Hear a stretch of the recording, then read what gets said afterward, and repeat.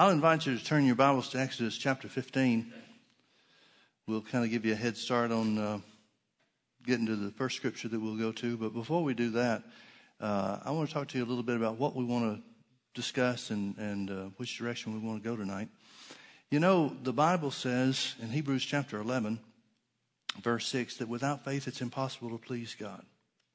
The Bible also says in James chapter 1, verses 5, 6, 7, around there, maybe in verse 8 as well, it says that unwavering faith is necessary to receive from God. It says, let the man that believes God or extends his faith toward God have unwavering faith. For he that wavereth is like a wave of the sea driven with the wind and tossed. Let not that man, the man that wavers in his faith, think that he shall receive anything of the Lord. Well, if faith is necessary to please God, and it's impossible to please God without receiving what God has done for you, and if unwavering faith is necessary to receive from God, then we should see faith as a critical element in receiving anything and everything, including healing. Well, if we test that out, if we look at the four Gospels and see the ministry of Jesus, the healing ministry of Jesus, we find that there were 19 individual cases of healing in the ministry of Jesus. Now, some of the Gospels record some of the same ones, so it seems to us like there might be more. And that doesn't take into account the time when the multitudes were healed and different groups and so forth, 10 lepers and so forth. But if you take the individual cases of healing, or we might call them individual healing events that are recorded in the four Gospels, there are 19 cases. And of those 19, almost 75%, almost 3/4 of them, identify the faith of the individual.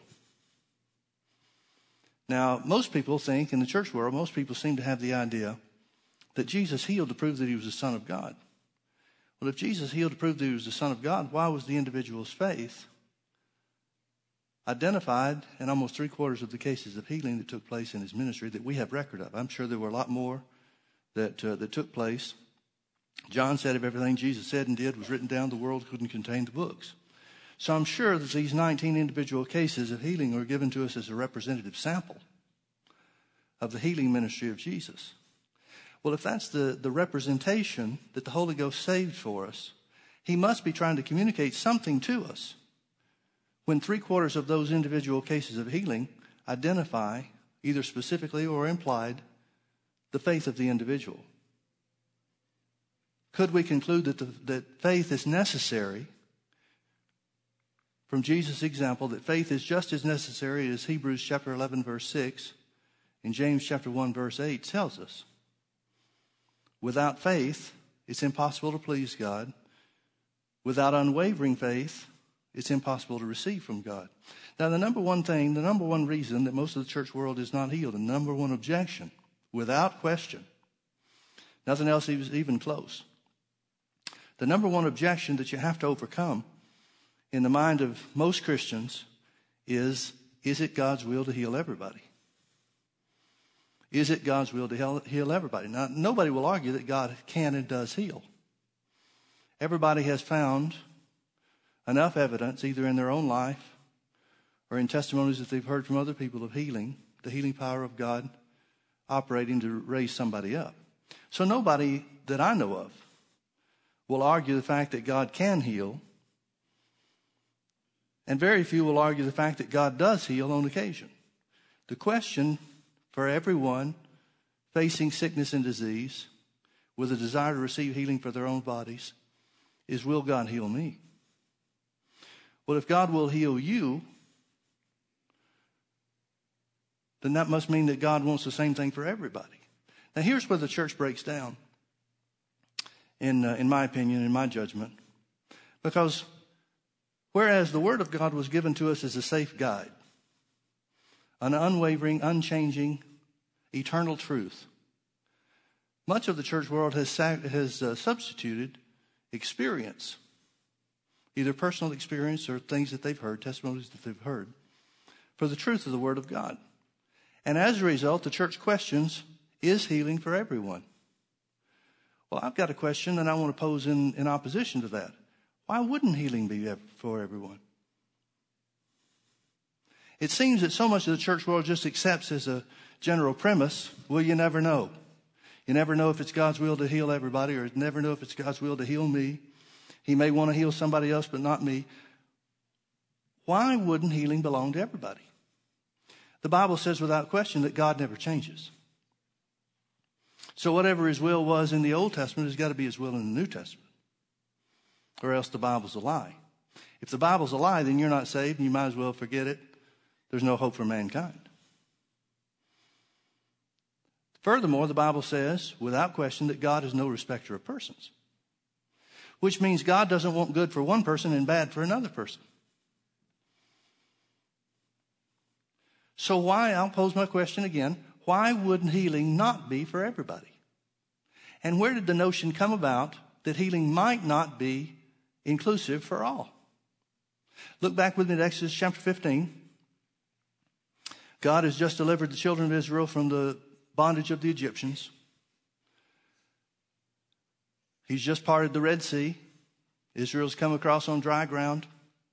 Pharaoh and his chariots follow in after them and are drowned. The water comes back together and drowns them.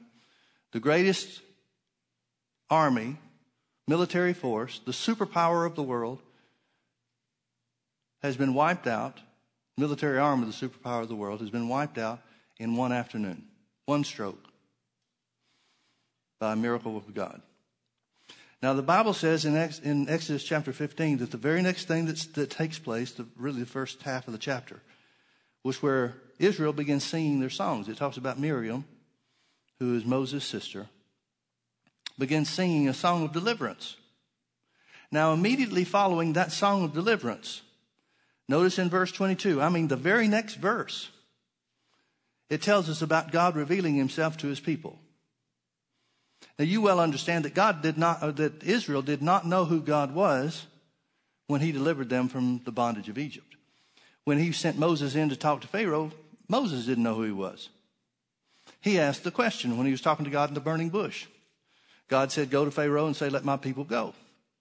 Moses said, who am I going to tell him sent me? Well, why doesn't Moses know? Because there is no worship of God. God made a covenant with Abraham some 400 years earlier. Well, longer than that, but they've been in bondage for 400 years. But hundreds of years before that, God made a covenant with Abraham. But nobody's serving God. Nobody is maintaining that covenant. Nobody's calling on God to perform the covenant that he made with Abraham. God is an unknown deity to Israel. And part of the reason that he showed himself so strong and did the miracles concerning the plagues of Egypt is because he was trying to show Israel, this is the God that has chosen you as his people. So when they see all these miracles and they see these great things, Israel's operating completely from a natural standpoint. That's all they could. They weren't spiritual people. You couldn't be saved in that day. And so therefore God, as long as God's for them, as soon as something doesn't seem to go their way, as soon as they get discouraged, then they start murmuring against God, and that happens over and over again. But God has just done something marvelous for them. Now, immediately following that, it says that God reveals himself. And notice how he does it. Verse 22, it says, so Moses brought Israel from the Red Sea, and they went out into the wilderness of Shur, and they went 3 days in the wilderness and found no water. And they came to Marah. When they came to Marah, they could not drink of the waters of Marah, for they were bitter. One translation says poisonous, not just distasteful, but they were poisonous. You decide for yourself. The language really doesn't identify one way or the other, but it's possible, I guess. They couldn't drink the waters of Marah, for they were bitter. Therefore, the name of it was called Marah, which means bitterness. And the people murmured against Moses. Here they start, first time. They're murmuring against Moses just as soon as they come out of the bondage of Egypt. The people murmured against Moses, saying, what shall we drink? And Moses cried unto the Lord, and the Lord showed him a tree, which when he had cast into the waters were made sweet. Now, can I ask you a question? What tree has properties to clean or to cleanse water, particularly if these were poisonous waters? Now, I can't say with absolute certainty that that's what the original transcript or the original text in the Hebrew means. so I'm not going to jump out there. But let's consider that for a minute. What tree has healing properties concerning water, whether it just concerns the taste or poison? Is that a natural occurrence? It can't be. It cannot be. Now, the tree is a type of Jesus. The Bible says that everything, or is a type of the cross, rather. Everything the Bible says happened in the Old Testament is given to us as types and shadows for our admonitions. In other words, for us to learn something about it. So here's a type of Jesus being cast into the waters of mankind and making a change and making a difference for them. But God does not just leave it with the type. He reveals himself. So when Moses cast the tree into the waters were made sweet. Therefore he made for them a statute and an ordinance. Statute and ordinance is code, Old Testament code for saying eternal law that never changes. There he makes for them a statute and an ordinance. God says, this is the way that it is now, forever, and ever, and ever. It'll never be any different. This is the way that it is. He made for them a statute and an ordinance, and there he proved them and said, here's the statute and ordinance. If thou wilt diligently hearken to the voice of the Lord, thy God, and will do that which is right in his sight, and will give ear to his commandments, and keep all of his statutes, I will put, literally allow, none of these diseases upon thee, which have come upon the Egyptians, for I am the Lord that healeth thee. Now the language, the King James translation makes it look like God made the Egyptians sick, but he's promising not to make Israel sick. And that's not what that's not what the original text says. It literally says that diseases have come upon the Egyptians, but God will work on Israel's behalf to keep that from taking place for them. God's not the author of sickness and disease. But notice what the statute and the ordinance is. What is the type and the admonition that we're supposed to learn? Notice the principle that's established here. If you keep God's commandments, in other words, put his word first in your life. If you establish a relationship with God through his word, in other words, he will take sickness away from the midst of you. None of the diseases of the world, Egypt is a type of the world, none of the diseases of the world will come upon you because of what God says about himself. Because I am the Lord that healeth thee. Now the word healeth is a present participle form, and it literally means continuously. In other words, God is saying, I'm the Lord that healeth thee from now on out, from here on out, from this point on forever. But it can also be translated as past tense as well as future tense. Literally, the word and the form of the word that's used here means past, present, and future. Well, what's happened past tense that God would be looking back toward? It would have been very easy for God to use a word that would mean from this point forward and not include the past. But he doesn't. He uses a word that includes the past actions or activities as well. Now, what is that? Well, Psalm 105, verse 37 says, concerning Israel being brought out of the bondage of Egypt, that God brought them forth with silver and gold, and there was none feeble among them. Now, if you turn back a few chapters, I think it's chapter 12. I'm not asking you to do so. I'm just trying to locate where it is. It tells about the Passover. And God instructs Israel, to each house, to sacrifice a lamb and put the blood of the lamb on the doorposts. And then it instructs them to roast the flesh of the lamb and eat the lamb for the strength of their journey. Specifically, it says, eat the lamb to provide you strength for your journey. Well, when the Bible says that God brought them forth with silver and gold, we know what that is. They borrowed silver and gold, literally demanded wages for the time they'd been in bondage. And came out, they spoiled the Egyptians, the Bible says. We know what that was about. But where it says there was none feeble among them, how could you have anywhere from 3 to 7 million people and not have any weak or sickly people among them? Slaves are not usually known to be the most healthy group in the country. They're certainly not the best fed. They're certainly not the most well cared for. Why would a nation of slaves not have any sick or feeble people among them? Is it possible that eating of the Passover lamb provided them healing. Folks, it's not a stretch to think so. I personally believe that was the case. The reason for that is because several hundred years later, 2 Chronicles chapter 30, it tells us that when Hezekiah was king of Israel, he wanted to reinstitute the Passover. He didn't even do it at the right time of the year. But he reestablished the Passover, and it says in let me read it to you. I may get the reference wrong, so I wrote it down here somewhere.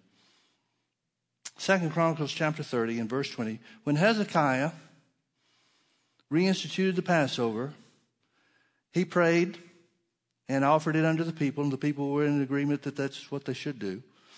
2 Chronicles chapter 30 and verse 20, it says, and the Lord hearkened to Hezekiah and healed the people. Healing came through the eating of the Passover hundreds of years after the Passover was first instituted, when Hezekiah reinstituted the keeping of the ordinance of God. Now the Bible says that Jesus is our Passover, Christ is our Passover sacrifice for us. So it's not a stretch at all to think that God is saying, or at least realizing that God could be saying, I'm the one that healed you. I'm the one that brought healing to you through the Passover just a few days before, when I brought you out of Egypt. I am the Lord that healeth thee. It could very easily and correctly be translated, I am the Lord that healed thee. But it can't be just talking about past activities because of the tense of the verbs that are used. So in other words, I believe he's saying very simply this. We've got Bibles to back it up. I believe that what God is saying to the children of Israel is that if you'll establish a relationship with me through my word, that's how you establish one with God. If you'll keep my commandments and walk in my statutes, then none of the diseases will come upon you which come upon the world, because I am the Lord that healeth thee. Now, there are 7 times in the Old Testament that God identifies himself as a different name. One of them is the Lord our righteousness. One of them is the Lord our banner or victor. One of them is the Lord our peace, and so forth. Now, nobody in church circles will say that the other 6 do not apply to present day blessings fulfilled in the work of Jesus. Nobody. Well, then let me ask you this question. Who has the authority to change God's declaration and revelation of I am the Lord that healeth thee to past tense instead of future tense for us? Present and future tense for us. I'm going back to the same thing. Why wouldn't healing be for everybody? You certainly can't take the Old Testament stories, this story of God's revelation of him, who he says that he is. This is God naming himself, not somebody else doing it for him. I am the Lord that healed, past tense, with the Passover. Present tense for Israel. They understand that it's something that belongs to them then at that present time. And they also understand that the way that it's declared is something that belongs to them in the future. Now, who's left out? Nobody. God's healing revelation, declaration that I am the Lord that healeth thee, belongs to everybody. Now, fast forward to Numbers chapter 16. Numbers chapter 16, it's estimated that this takes place about 20 years into their 40-year wandering in the wilderness, about the halfway point. I'm not sure if that's right or not, but that's the only time frame that I know to give you, because that's what most people accept to be true. If that's the case, there's a lot of the first half specifically of their time in the wilderness that's not documented. But nevertheless, some period of time afterwards, it tells us in Numbers chapter 16, it tells us about the sins of Korah.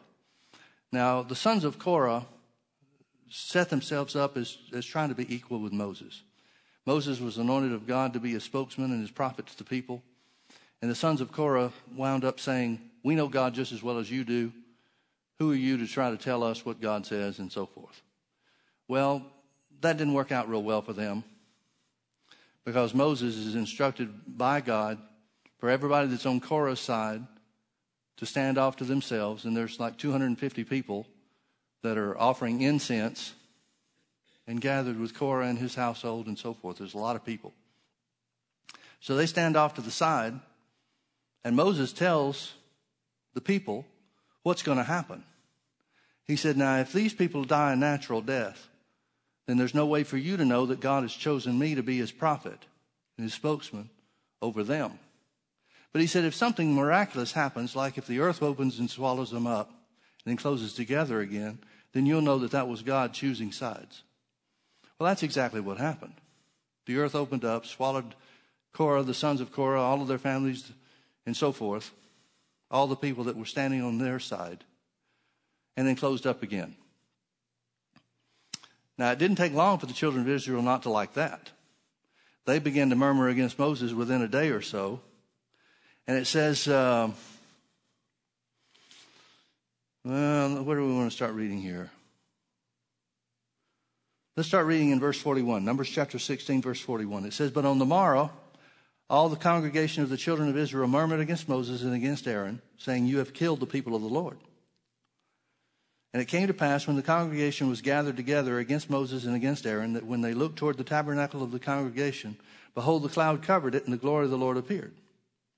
And Moses and Aaron came before the tabernacle of the congregation, and the Lord spake unto Moses, saying, get you up from among this congregation, that I may consume them as in a moment. And they fell on their faces. Moses and Aaron fell on their faces. In other words, God is saying, because they have taken sides against me, rejected me, and therefore rejected you, and therefore rejected me, I'm going to do away with all of them in a moment. Their sin is worthy of death.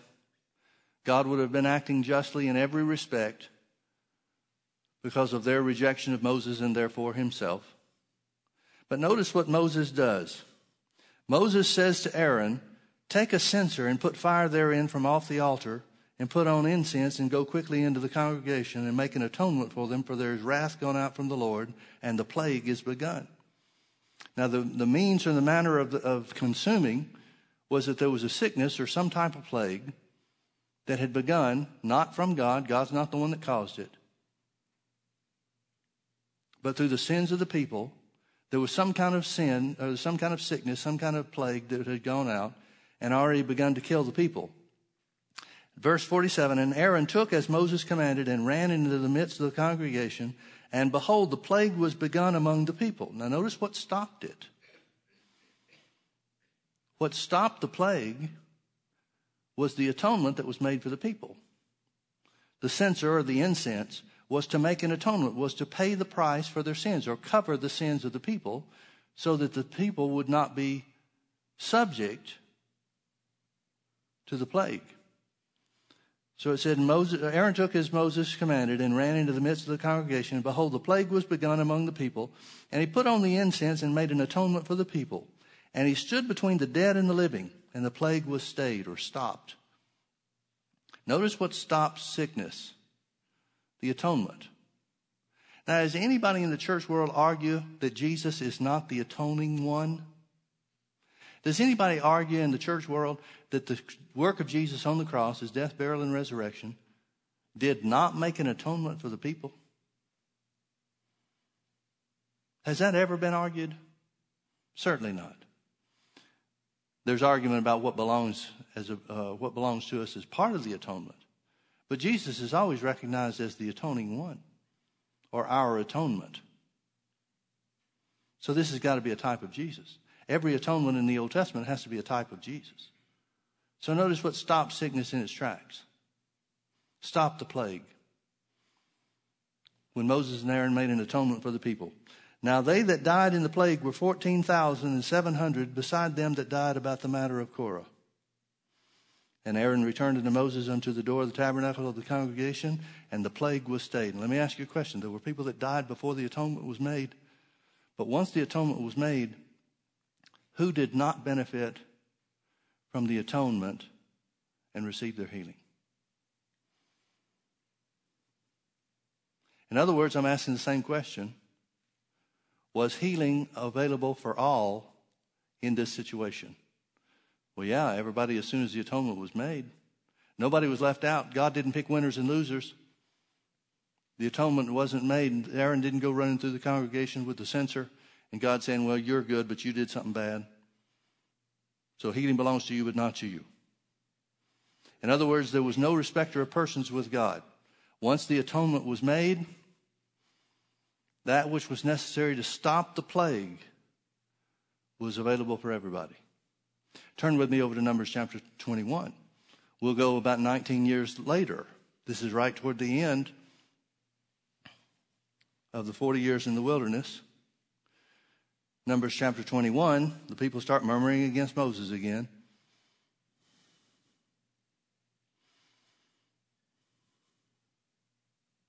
Beginning in verse 4, and it says, and they journeyed from Mount Hor by the way of the Red Sea to compass or encircle the land of Edom. And the soul of the people was much discouraged because of the way. And the people spake against God and against Moses, saying, wherefore have you brought us out of Egypt to die in the wilderness? For there is no bread, neither is there any water, and our soul loatheth this light bread. And they're talking about manna. They've been eating manna for 40 years. We're sick of manna. And the Lord sent fiery serpents. Again, this is translated in the causative sense when it should be in the permissive sense, because there are scriptures that tell us that they were going through a land where there were fiery serpents all around them. And as long as they were operating according to the commandments of God and not murmuring against God and not murmuring against Moses, they had protection from the fiery serpents. But when they start murmuring, then the protection is lifted. Because of their own sin, they say so. They'll identify that in just a moment. And the fiery serpents come in. See, keeping the word, living by the word provides protection for you. Stepping away from the word lifts that protection to some degree. So it says the Lord sent, literally allowed, fiery serpents among the people. Fiery means poisonous. And they bit the people, and much of Israel had died. Therefore the people came to Moses and said, we have sinned. Notice they're not saying it's God's fault. They're not saying God did this to us. They're saying this is our fault. We've sinned. In other words, they knew not to murmur, but they murmured anyway. We have sinned, for we have spoken against the Lord and against thee. Pray unto the Lord that he take away the serpents from us. And Moses prayed for the people. And the Lord said unto Moses, make thee a fiery serpent, and set it upon a pole, and it shall come to pass that everyone that is bitten, when he looketh upon it, shall live. And Moses made a serpent of brass, and put it upon a pole. And it came to pass that if a serpent had bitten any man, when he beheld the serpent of brass, he lived. So the question is the same again. For whom did this atonement, this type, to pay the price for the sins of the people and to provide healing for them, for whom was this healing not beneficial? To whom did it not work for? Who was left out of God's plan to provide healing for Israel? Nobody. Now I want you to turn with me over to John chapter 3. How many of you know John chapter 3 verse 16? How many of you can quote it? Well, I won't ask you to. But it's the scripture that we're all familiar with, right? John chapter 3 verse 16, for God so loved the world that he gave his only begotten Son, that whosoever believeth in him should not perish but have everlasting life. We understand that the everlasting life Jesus is talking about and the believing in Jesus to obtain that everlasting life is talking about believing that Jesus made his sacrifice on the cross for mankind, right? Everybody understands that. It's not just believing Jesus was here on the earth. But the Bible says that salvation belongs to those who are willing to believe in their heart that God raised Jesus from the dead and confess him as their Lord and Savior, right? Now notice the context. Let's back up a couple of verses. Jesus is the one that quotes this. So let's back up a couple of verses and let's start in, he's talking to Nicodemus. Let's start in verse 12. We could start earlier, but I don't want to read the whole thing. He's just told Nicodemus about being born again, and Nicodemus doesn't understand that. How can a man enter the second time into his mother's womb? Verse 12, Jesus said, if I have told you earthly things and you believe not, how shall you believe if I tell you of heavenly things? And no man has ascended up to heaven, but he that came down from heaven, even the Son of Man which is in heaven. And as Moses lifted up the serpent in the wilderness," this is Jesus identifying himself as the fulfillment of the type of the Numbers 14 serpent of brass, or the Numbers 21 serpent of brass. "And as Moses lifted up the serpent in the wilderness, even so must the Son of Man be lifted up, that whosoever believeth in him should not perish, but should have eternal life. For God so loved the world, that he gave his only begotten Son, that whosoever believeth in him should not perish, but have eternal life or everlasting life." Now, folks, so what I want you to see is Jesus identifies the serpent of brass that Moses made to stop the plague, literally to heal the people from the fiery serpent bites that applied to everybody that looked upon the serpent. Jesus identifies that as a type of himself that would be fulfilled when he went to the cross. So therefore, if Jesus is saying, "I'm the fulfillment of the type," and the Old Testament example that is given to us is everyone that looked upon the serpent was healed, everyone that beheld the serpent was healed when he looked, then for whom did the work of Jesus not benefit when the type was fulfilled? And some people say, "Yeah, but that was just talking about salvation." And I completely agree. I completely agree, because Isaiah 53 tells us about the salvation work of Jesus. It says, "Who himself bore our sins. He was wounded for our transgressions. He was bruised for our iniquities." Everybody agrees on that. Everybody agrees that Jesus paid the price for sins. But the same verse goes on to say the chastisement of our peace was upon him. The word peace is the Hebrew word shalom. It means well-being in every area. In other words, it's saying Jesus not only paid the price for sins, he also paid a punishment, chastisement. He also suffered a punishment for our well-being in every area. Not just spiritually, financially, and in every other way. He paid a price for our well-being while we're here on the earth. Not just a spiritual price or spiritual well-being. The verse goes on to say, Isaiah 53:5 goes on to say, "He was wounded for our transgressions. He was bruised for our iniquities. The chastisement of our peace was upon him. And with his stripes we are healed."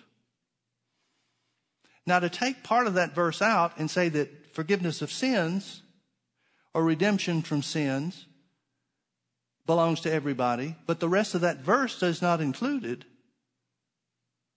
who has the authority to do that? Who has the authority to say, well, what God said about what Jesus would do is not really what he did? Who has that right? I'd sure hate to stand before God at the end and be held accountable for that, wouldn't you? So therefore, if Jesus told us the truth, and I certainly believe he did, and healing for all was a part of the Old Testament type that was fulfilled when he went to the cross, then everything that Jesus did according to what God told us, everything that God told us that Jesus would do when he went to the cross, has to be available for everybody. Now, the problem is this. You could not get somebody saved, even though we know Jesus died for their sins. You could not get somebody saved if they didn't believe that God wanted them to be saved. It would take faith on the part of the individual to receive salvation, even though Jesus paid for it. In other words, you can't believe that God might not want you saved and get saved, any more than you could believe that God might not want you healed and receive healing. It's got to be something that you choose to accept according to the Word. Now, there's one example that the Bible gives us. One. Out of all the people that came to Jesus, out of all the multitudes that came to Jesus, there's only one that we have record of. We don't know if he's representative of others that came with the same idea or if he's the only one. But the fact that there's only one mentioned in the Scripture, in the four Gospels in Jesus' ministry, says to me that it was a minority situation. It was not a prevalent idea. Turn with me over to Matthew chapter 8. There was one person that came to Jesus with the idea that is so prevalent today And that is the idea that maybe God doesn't want to heal me. Maybe healing's not for me. It's impossible to exercise faith for something you don't know God wants you to have. Because there's no way that you could exercise faith thinking that God heals some but doesn't heal everybody. You would have no way to know whether or not you're one of the lucky ones. And so it would be impossible for anyone to exercise faith to receive from God, receive healing from God under those circumstances. So if you're going to receive healing from God, you're going to have to find a definitive answer from the Bible. Man's experience won't do. But you're going to have to find a definitive answer from the Bible that healing belongs to you. Now, here was a guy that came to Jesus. So many times people say, well, if only I could ask the Lord. Well, here's a guy that did. He wasn't sure about God's will to heal him. Matthew chapter 8, verse 1. When he was come down from the mountain, great multitudes followed him. And behold, there came a leper. Now, leprosy was the incurable disease of the day. Couldn't have anything worse than leprosy. It was a progressive disease that would eat away your flesh. Finally, just kill you, debilitate you, and then finally kill you. Just eat you away little by little by little. It was a flesh-eating disease. Behold, there came a leper and worshipped him, saying, Lord, if you will, you canst make me clean. The only guy in all the multitudes of people that came to Jesus, the only guy that had a question about whether or not God wanted him to be well was this guy. Now, I would submit to you that in the modern day church, that's the prevalent attitude. Now, notice what he says. He says clearly that he believes Jesus can heal him. He has the power to do it. Well, that sounds familiar. Most religious people will quote quickly, with God, all things are possible. So he says, I know you can. I know you have the power to heal me. What I don't know is, will you? Now, folks, I want you to understand something. If he can't get that answer, he can't get healed. And that's just as true today as it was in his day. You've got to settle the issue once and for all. Is healing for me? Not just is healing for some, not just can God heal. Is healing for me? Because you can never take hold of by faith what you're not convinced is the will of God. F.F. Bosworth used to say it this way. Faith begins where the will of God is known. So he says, Lord, if you will, you can make me clean. And Jesus went to prayer and asked the Father if it was God's will for him to be well. Because sometimes God heals and sometimes he doesn't. I want you to notice here, folks, Jesus does not do one thing to hesitate. Luke's account of this says Jesus immediately reached out and touched him, saying, I will, be thou clean. Now, who is in a position to say that Jesus, who is God sent to the earth, God in the flesh, God who never changes, God who is no respecter of persons, who is it to say that Jesus' answer for this man is not to be accepted as Jesus' answer for every man?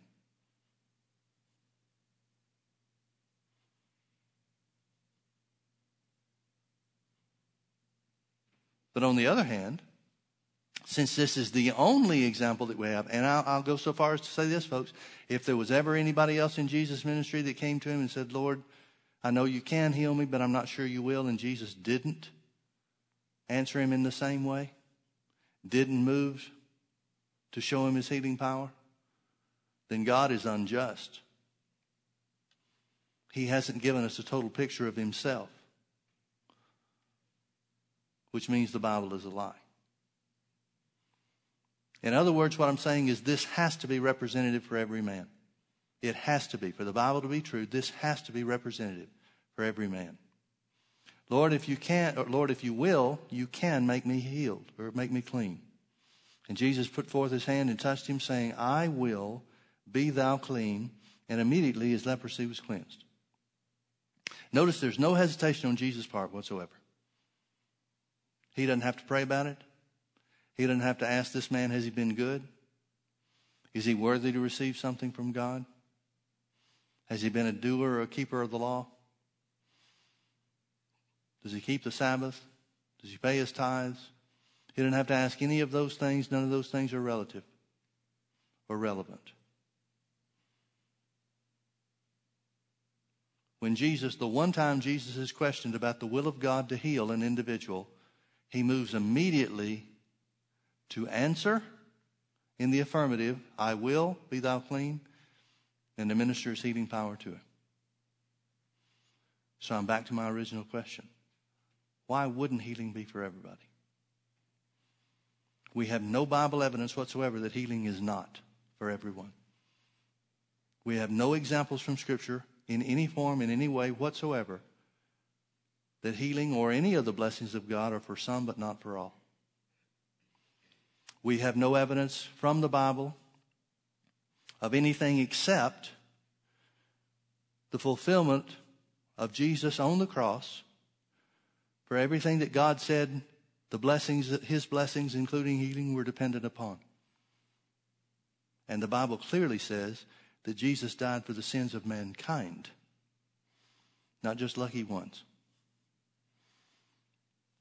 So even as there are many who will reject Jesus and have, and fail to exercise faith to receive the redemption that belongs to them, there are many Christians who will fail to receive by faith the healing that Jesus paid for, but it doesn't change the fact that Jesus paid the price for all of man.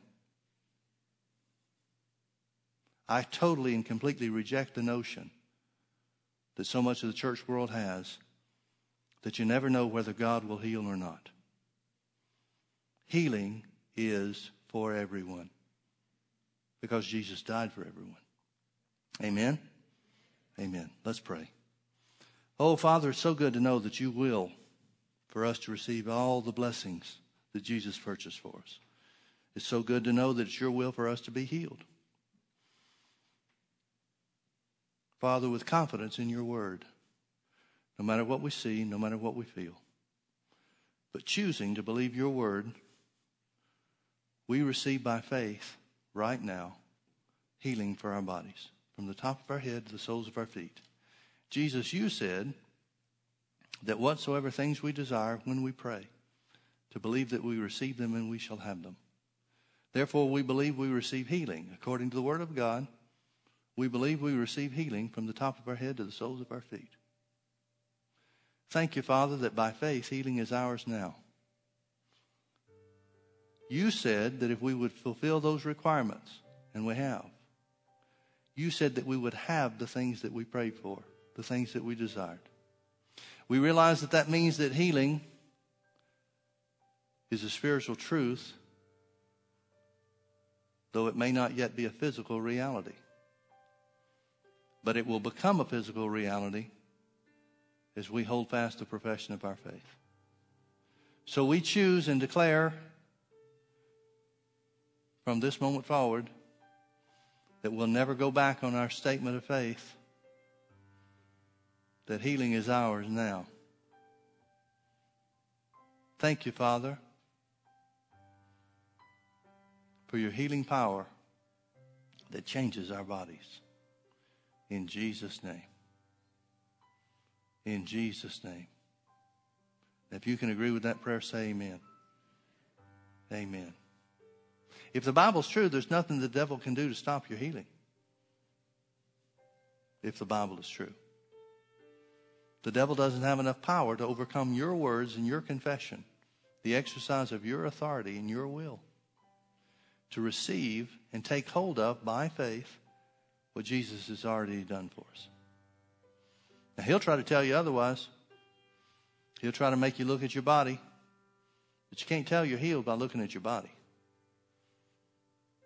Because it's a spiritual truth. There's only one way to tell that you're healed, and that is by looking at the Word of God. That's where the spiritual truth of God is contained. So as we keep our eyes on the Word, Keep our eyes on the truth of God's word that says Jesus took our infirmities and bore our sicknesses, and with his stripes we were healed.